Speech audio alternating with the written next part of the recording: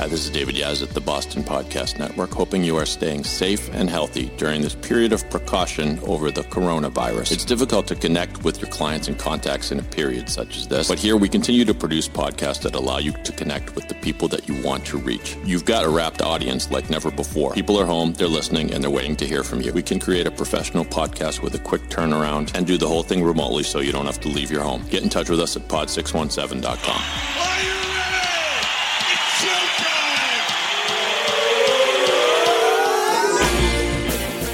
From the Pod 617 studios in Westwood, Massachusetts, it's the Boston Podcast with David Yaz and a rotating cast of characters from Pod 617, the Boston Podcast Network. This is our city.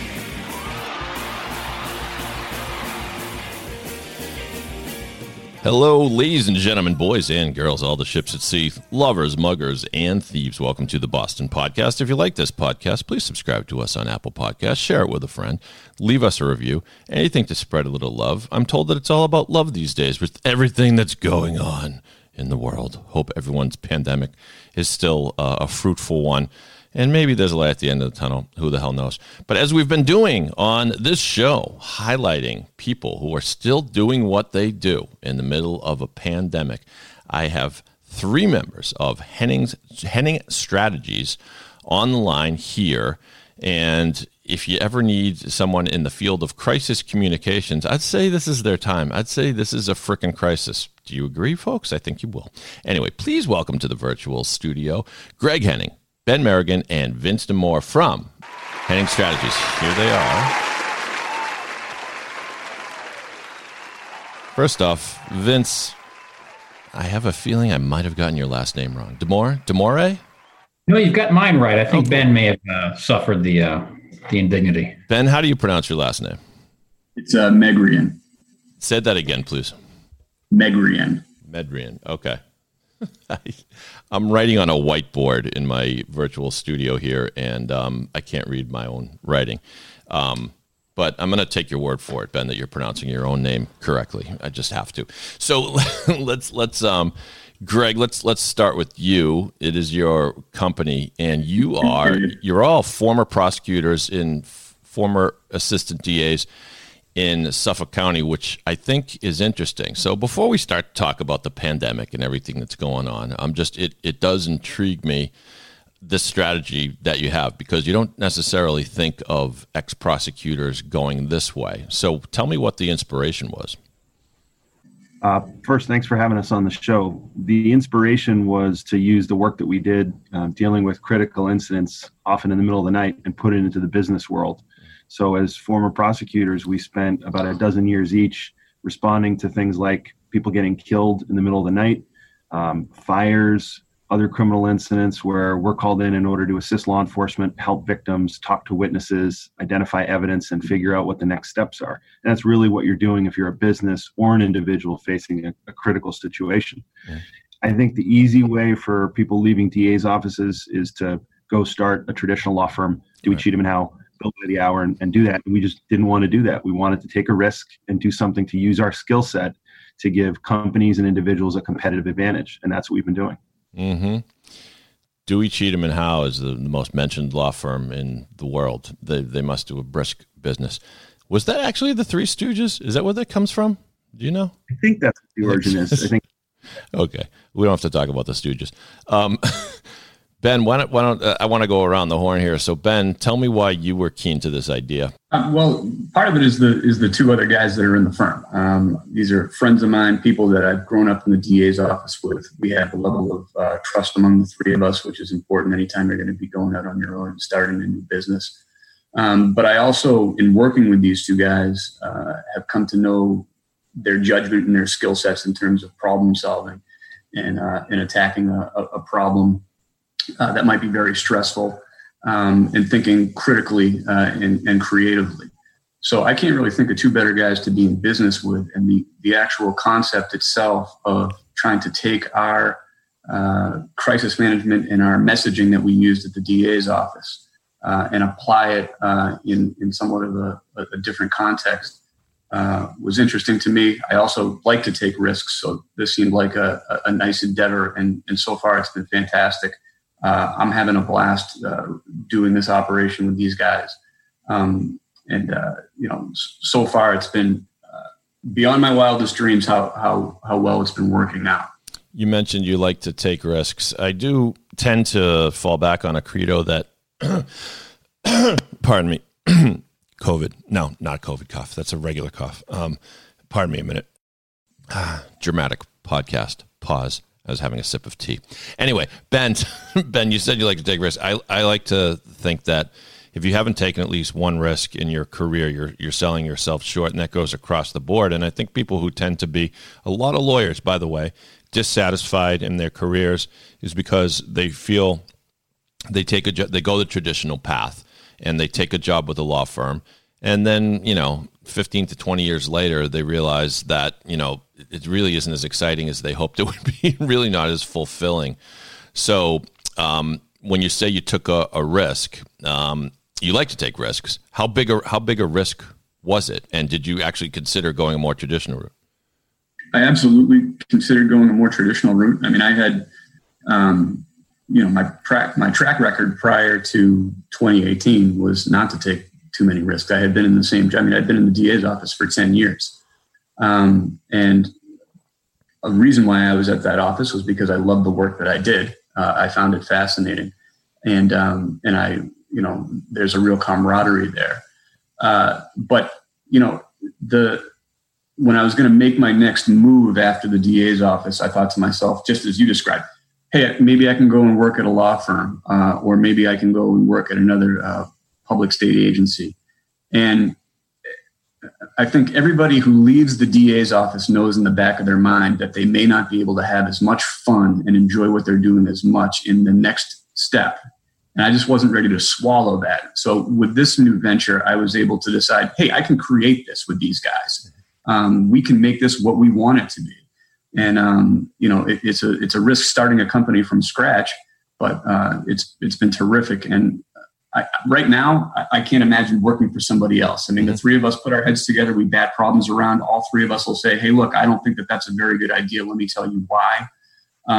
We have, nobody's overly sensitive in terms of batting ideas around. And we usually come to a conclusion or a solution together. And we don't always. We don't think exactly the same, but somehow this works the way that we have it crafted. I am reminded of my friend and former Suffolk County prosecutor, Eric Nyman, who worked in the murder unit under, was it Ralph Martin or whoever came after Ralph Martin? I don't remember. But anyway, he claimed to have been the first Jewish guy to have been in the murder unit, so he called himself the Jewish Jackie Robinson. He now sits on our appeals court, so shout out Justice Nyman. And Ben, before I go to someone else here, I'm going to assume that is a permanent beard you have. Ben is sporting a majestic beard. Is that a pandemic beard or is that the permanent beard? Well, it's a pandemic beard for now, but it may turn permanent. My wife is not a huge fan of it, but here I am with this beard. I got a haircut yesterday, and they said at the barbershop that they're not permitted to actually touch beards at the barbershop. Oh. Is that right? That might have been a sign from a higher power that this thing is here to stay. Let's just say if Ben had a cowboy hat, he could walk into a room with the full group ZZ Top and look completely in place. Vince, let's go to you. Tell me what kind of cases you handled in the DA's office and how that prepared you for this venture. Sure, and I think it's a great question because the sorts of cases that I handled are in many ways the motivating factor for me for why I went this route as opposed to the traditional either hang a shingle or go work for a law firm and sort of the traditional legal route.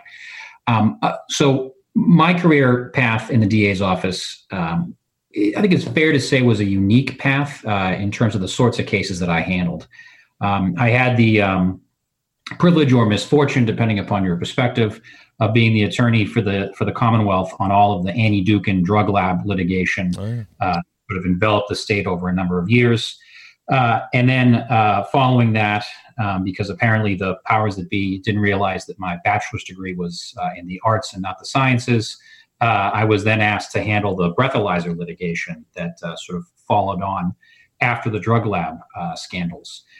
So the sorts of work I did there was certainly legal in nature. Obviously, I appeared many times in the appeals court and the SJC. I handled evidentiary hearings on those sorts of cases. But really, it was more than that, because that was what they call impact litigation. That's big picture stuff, big policy issues, and really, developing a response to a crisis and developing really a system with how to deal with a really novel and brand new environment and situation. So had I gone the traditional route, I feel like I would have been using only a certain percentage of both the skill set I developed and what I thought was my natural capacity in terms of what I could accomplish. And maybe that percentage is 80%, 90%, maybe that percentage was 20 or 30%, but it certainly wasn't 100%. And I feel like if I had the opportunity, as I do with these guys, to create something from scratch that allows me to use those skills and leverage that experience, that I'd be in a position where I can actually use 100% of that capability and do so for the benefit of our clients. And I think, it's been tremendously rewarding. It's been tremendously fun.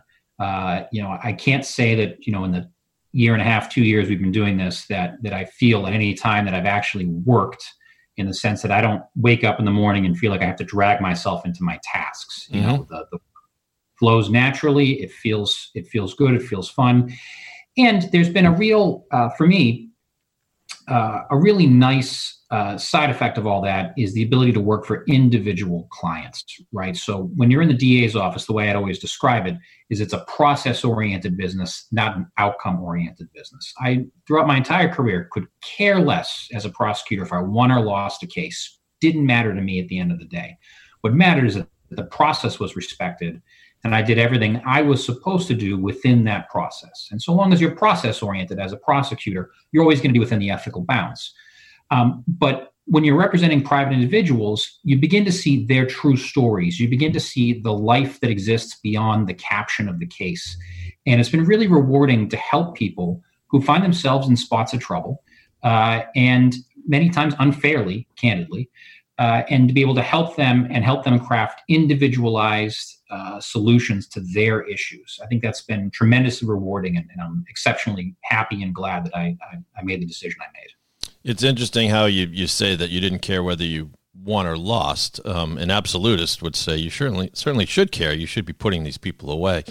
But I wonder if it lies in the fact that there's a lot of nuance in defining success. And now what you do now, success is surely not defined, well, I don't think defined as win or lose, but do things like preserve your reputation, get the information that you need. Am I onto something there, Vince? Yes, definitely. It's not a question of a guilty or a not guilty conclusion of a trial. It's success in some ways for the clients can be more difficult to gauge because there isn't a binary outcome that can be expected from any particular situation. It sort of is a choose your own adventure novel in terms of which direction you go. And, some of the determinations about whether or not you've quote unquote won or lost are normative in nature. And you find yourself in a situation where within the range of outcomes, you hope. And so far we've had been fortunate enough, and I think through hard work, been able to bring the range of outcomes for our clients up to the sort of higher quartile of successful outcomes. Well, I can tell Greg's a good boss because he's been waiting patiently as his colleagues sing the praises of what they do. But Greg, I want to get more into what you do because it's an interesting mix. It's not just you're a straight PR firm. It's in fact far from it. Crisis management, but also investigations, background due diligence, litigation strategy, counsel, all this. Give me an example, if you could, of how you have helped someone. And of course, I want you to preserve your client's confidentiality if you need to. But if you could give us an idea of at what point of the story you came in and helped someone. Sure.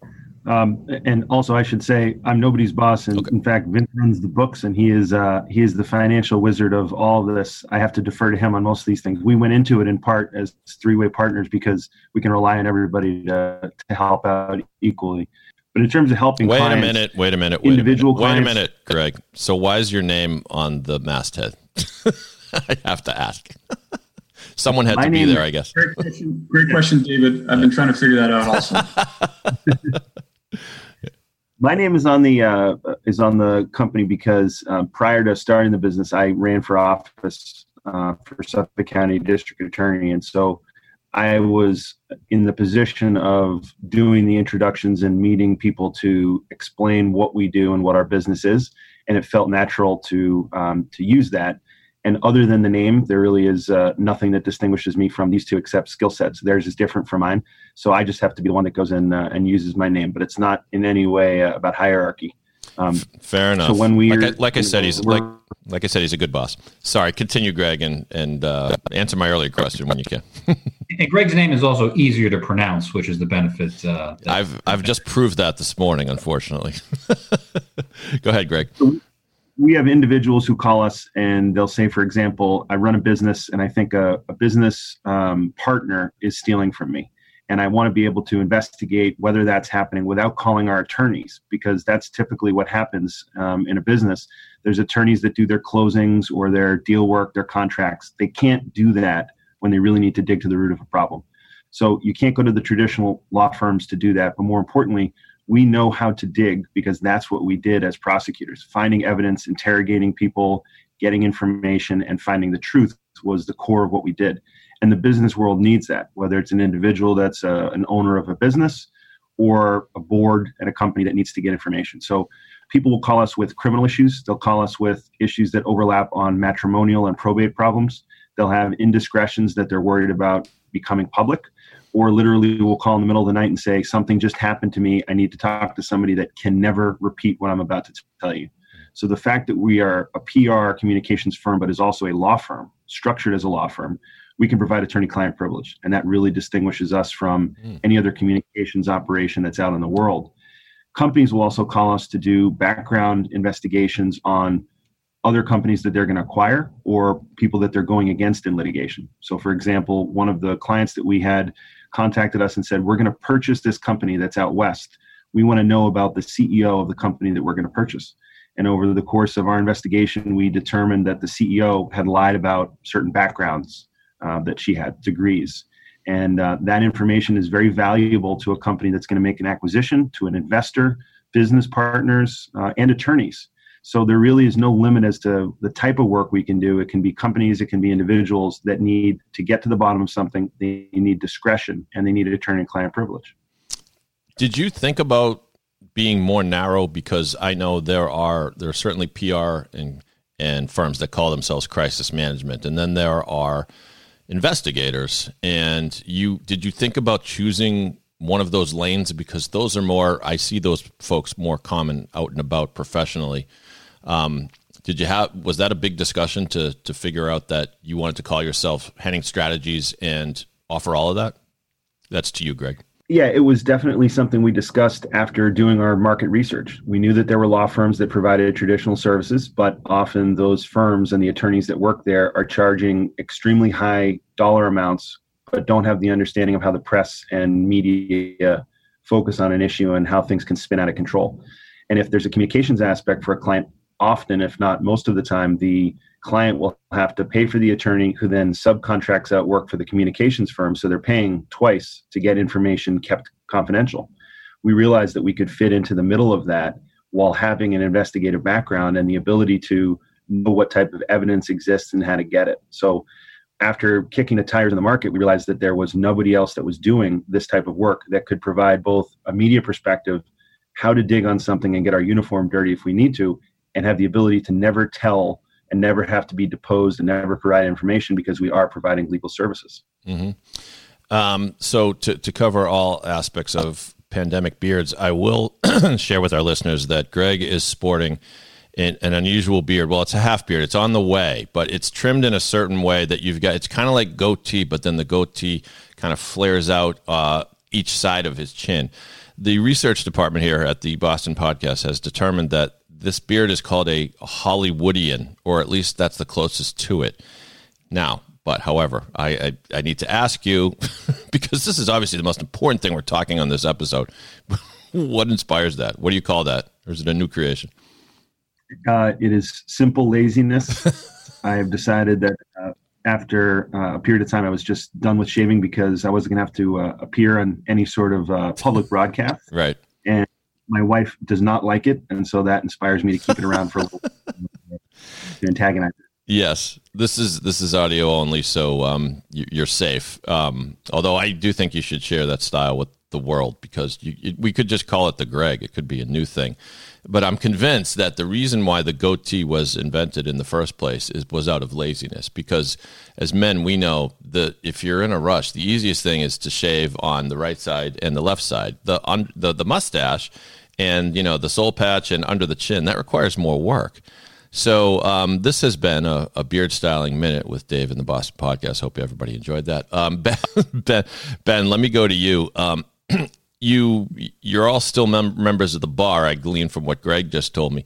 Does that mean that you are still within the boundaries of all the ethics rules when it comes to investigating, or are there things you can do that other straight out attorneys maybe couldn't?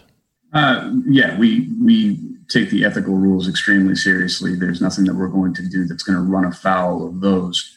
I think when Greg was talking about certain techniques and knowing to look for information in certain places, that's something that I can borrow from the DA's office and use to our advantage that maybe other attorneys who don't do as much investigative or background work, they don't have. Another thing I wanted to add on to what Greg said was, we do hear complaints about people who say, "Hey, look, I have a law firm, but they've assigned me a second-year associate to work on my project or my case." And we like to fancy ourselves as sort of a three-man discrete operation, but you know that you're going to be getting one of us, somebody with over a decade of experience in assessing a case, investigating a case, and presenting a case in court if need be. So I think that's another distinguishing characteristic of our shop, as opposed to having to go to a firm who then sends you to a PR person. We're sort of one-stop shopping in that respect. Mm-hmm. But yeah, no, to answer your original question, the ethical bounds are always going to be respected at the highest level from us. And knowing where we can and can't look or should and shouldn't look allows us to keep the client safe, but also to get creative in thinking of new ways and different ways to get at information, knowing that, Route 1 might lead us down a sort of troublesome path. Route 2 is going to keep everybody protected. Yeah. I mean, the ethical rules are there for a reason, and I often wonder why other professions don't have. They're sometimes they're draconian in their use, but most times they're reasonable. And people working with people like you should know that there are guidelines for what you can do and what you can't do. When I was a reporter way back at Lawyers Weekly, one of the first stories I wrote, 1995, I want to say, was about an outfit called Birack Investigations, I want to say. Anyways, as it happened, the guy was Steve Birack, was a lawyer turned investigator who I had gone to summer camp with, and he was a little bit of a jerk. I'm sorry, Steve, but I love you, but and maybe that's why he became a good investigator. Unfortunately, he got sort of pinched for doing things like impersonating others when going into banks and asking for information and other things like that, which eventually I believe the SJC found out was indeed a violation, and he had to change his business model. Anyway, Vince, let's go to you. You're lucky enough to get the first pandemic question. How has life changed for you guys during this? Or are there specific moments during this pandemic that you've been able to step in and help clients with crises arising out of COVID? Sure. I'll answer the second question first. We've had a number of clients who've obviously have brick and mortar locations. And when the shutdowns were occurring, as you recall, the governor sort of shut things down relatively quickly, but it's still in a phased way where certain businesses closed before others. And some of our clients, in fact, have continued to operate throughout the pandemic because they're an essential business and were allowed to continue to operate. So, helping them understand exactly how they should set up their physical plants, helping them understand ways that they can maximize safety within their own shop, both for their employees and their own customers, And also, of course, making sure that they're within the bounds of what the governor's executive orders required in terms of how they were to operate. We've had other clients who have sort of private contractual relationships with vendors for whom they needed help making sure that they didn't accrue any liability through the course of those relationships.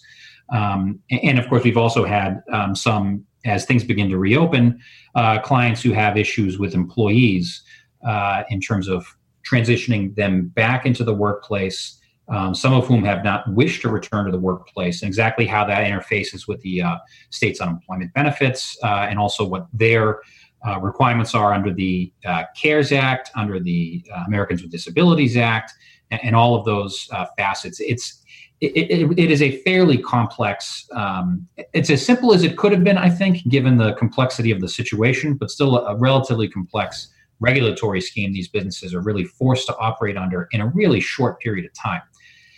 For us, I think the biggest difference is that we're rarely in the office anymore. And candidly, in many ways, the office was simply a place to go that I think many of us have discovered across the world. And I wonder what this will do to the commercial real estate market, that the habit of going to the office was merely that. And I think in the long run, there's still value in office space. There's still value in coming together. We have the advantage that this sort of, I hate to use this word, but the synergy that we've already developed over the course of a dozen years of friendship is an existent thing, which will continue in this work from home environment. But of course, big businesses, which have turnover and new employees coming in, it's difficult, if not impossible, to indoctrinate a new employee into the office culture if they're in a work from home environment. So, I think the biggest difference for us has been the infrequency with which we actually physically appear in the office. And it's also been a challenge at times working with clients where working a face-to-face meeting is not always possible, and having to do meetings such as these over Zoom. And Zoom's a great tool, and these video conferencing software suites are fantastic for what they are. But it's really difficult to replace that face-to-face eye contact that you get. And candidly, there's even some science about this, that the lag time and the delays from the question to the response, changes the way that we perceive the answers, in terms of the way our brains process the information. And it's also difficult sometimes, or it can be difficult to develop a real close rapport with someone if you're doing the Zoom interaction. I think we've been really lucky that we haven't had a ton of issues with regards to that. It's something I think everyone in every industry is going to have to think about as this continues on. But yeah, again, I think that the biggest change has been really just the sort of habit breaking of going to the office to go to the office. There's very little I do in the office that I can't do right here at my dining room table. I think that you're spot on in a lot of things that you said, including the shift, the potential sea change in the way people think about commercial office space. And just it's an obvious point, but simply knowing that you can do everything remotely. If you've got a hellish commute, why not avoid it? I'm be fascinated to see what this does to traffic in Boston. Here's my prediction: it's still going to suck. Somehow it's still going to suck. I hope it doesn't. But excellent points. We're up against the clock a little bit here. In a moment, guys, this is your. I'll give you about a minute and a half of prep time for this segment, which I neglected to tell you about before the show. But we play a segment called Good Stuff. So just before we say goodbye, I'll ask you to recommend something good to our listeners, maybe a pandemic coping device. This is just for fun, so anything that you're doing, whether outside or inside, even something good you've seen on TV, anything like that. There's your homework assignment, which comes due in about 2 minutes. Before we get there, Greg, why don't you please tell our listeners how they can get in touch with your outfit? There's a few ways to get in touch with us. First, you can go to our website, which is Henning Strategies, HENNING, and strategies with an S at the end.com. There's a portal there where you can send us a question, and it'll come to us on email, and we'll get back to you. You can also call us 617-299-6534. Again, 617-299-6534. Our emails are on the website, so it's easy to track us down that way. And we're also on Twitter, so it's easy to reach us, and we look forward to hearing from anybody that's got a question, even to just do a quick consult. Terrific. And we will put that information in the show notes portion of this podcast if you want to reference it, and certainly do get in touch with Greg, Vince, and Ben. We're going to play good stuff before we close, but before we do that, I just want to briefly remind you of what we do at the Boston Podcast Network. Pod617.com is the website you should visit if you'd like your own podcast. Is now a good time to start one? Well, you're darn right it is. You're at home, you got time on your hands. We'll ship a USB microphone out to you, the good kind, quality, not the crappy ones, and produce your podcast from start to finish. We've been doing everything remotely for a couple years now, so this is nothing new to us. It's a great way to market what you do.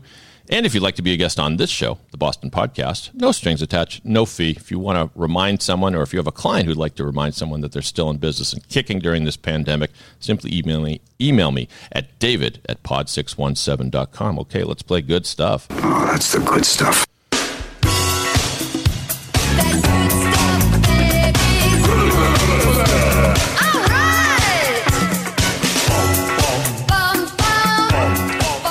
This is usually where I joke to the guests that you missed the point if you weren't dancing during the introduction segment to good stuff. However, you guys are former prosecutors, you're badasses, so I'm going to give you a pass. They weren't dancing.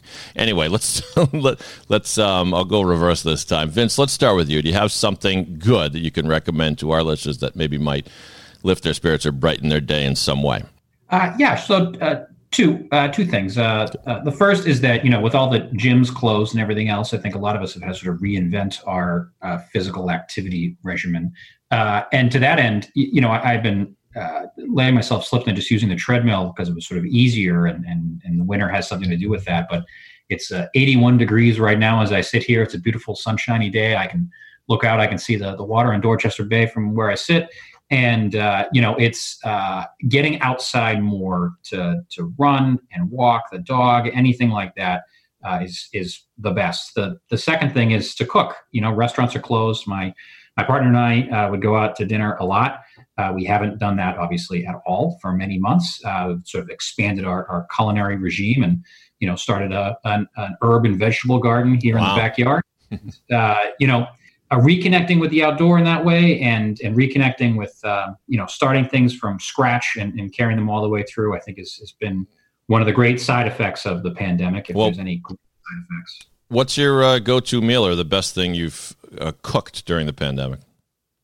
Best thing we've cooked. We've done a really nice coq au vin a couple of times, which has been great. It's getting a little too warm for that. That was more of a early spring type meal. Right. We're making some fresh pesto this evening. So, oh my goodness, I'm jealous. I've my greatest creation has been an egg version of the grilled cheese, egg. You get it, people. Anyways, coq au vin. Don't sleep on that. That's great. That's good too. Ben, how about you? Well, David, I have two small children. I have a 5-month-old daughter and a 2.5-year-old daughter. And the 2.5-year-old likes to go to a small field. There's a little hill not far from our house, and she likes to pencil roll herself down the hill. So the good stuff for me has been to put myself in a pencil position from time to time and take the plunge down the hill with her. You get some odd looks from some of the people walking by, but if you're not outside and trying to enjoy yourself in some kooky way with all this craziness going on, then you're losing out. So that's it for me. I give you credit. That's a power dad move. So are we brushing a lot of gravel and grass off of our clothes after this move? Well, we pick and choose our spots very carefully. We don't want to roll over any place that isn't heavily grassed. Okay. So yeah, the grass is that's about as bad as it gets. Okay, great. And finally, Greg, how about some good stuff? I tried to use the pandemic to get over anxiety about things that I'm not good at. So home improvement is the thing I'm trying to learn, and realizing that you can patch the hole in the wall or fix the refrigerator or the toilet or something. And doing that has made me feel like I'm a little bit more useful around the house. Mm-hmm. And the second thing is I got a dog. So if there's any excuse out there for not getting a pet, this is a good time to do it. What's the dog's name? The dog is Rainy. She is a pit bull mix that we rescued from the Northeast Animal Shelter in Salem, which, by the way, is a great operation. If anybody's looking to adopt, Northeast Animal Shelter is excellent. Is the dog named after former Red Sox right-hander of the 80s, Chuck Rainey? Probably not. Well, what, Rainy, like as in a rainy day? No, it was the dog was named in the South from Georgia, Rainey. That's where she's from. So the name came with her, and I just stuck with it. Well, cool name. I appreciate it. And I appreciate you guys being such good sports. I hope you enjoyed yourself on the Boston Podcast. Once again, to get in touch with Greg, Ben, and Vince, go to henningstrategies.com, and the other stuff, phone number, etc., will be in the show notes of this show, so check it out. Thank you very much, gentlemen. Keep doing what you're doing, and check in with me periodically, because once a friend of the Boston Podcast, always a friend of the Boston Podcast, which, by the way, listeners, you can find on Apple Podcasts. Please subscribe to us. Go to pod617.com if you'd like your own podcast. We're happy to work with you remotely, and email me if you'd like to be on this show, david@pod617.com. On behalf of the badass bearded gang, well, Vince doesn't have a beard, but there's still time. Vince, Ben, and Greg from Henning Strategies. My name is Dave. I'm just a guy from Boston, but if you're not from Boston, you must be the other guy. Have a good day, everybody. Get out there on the hill and roll down. It's fun. It's fun.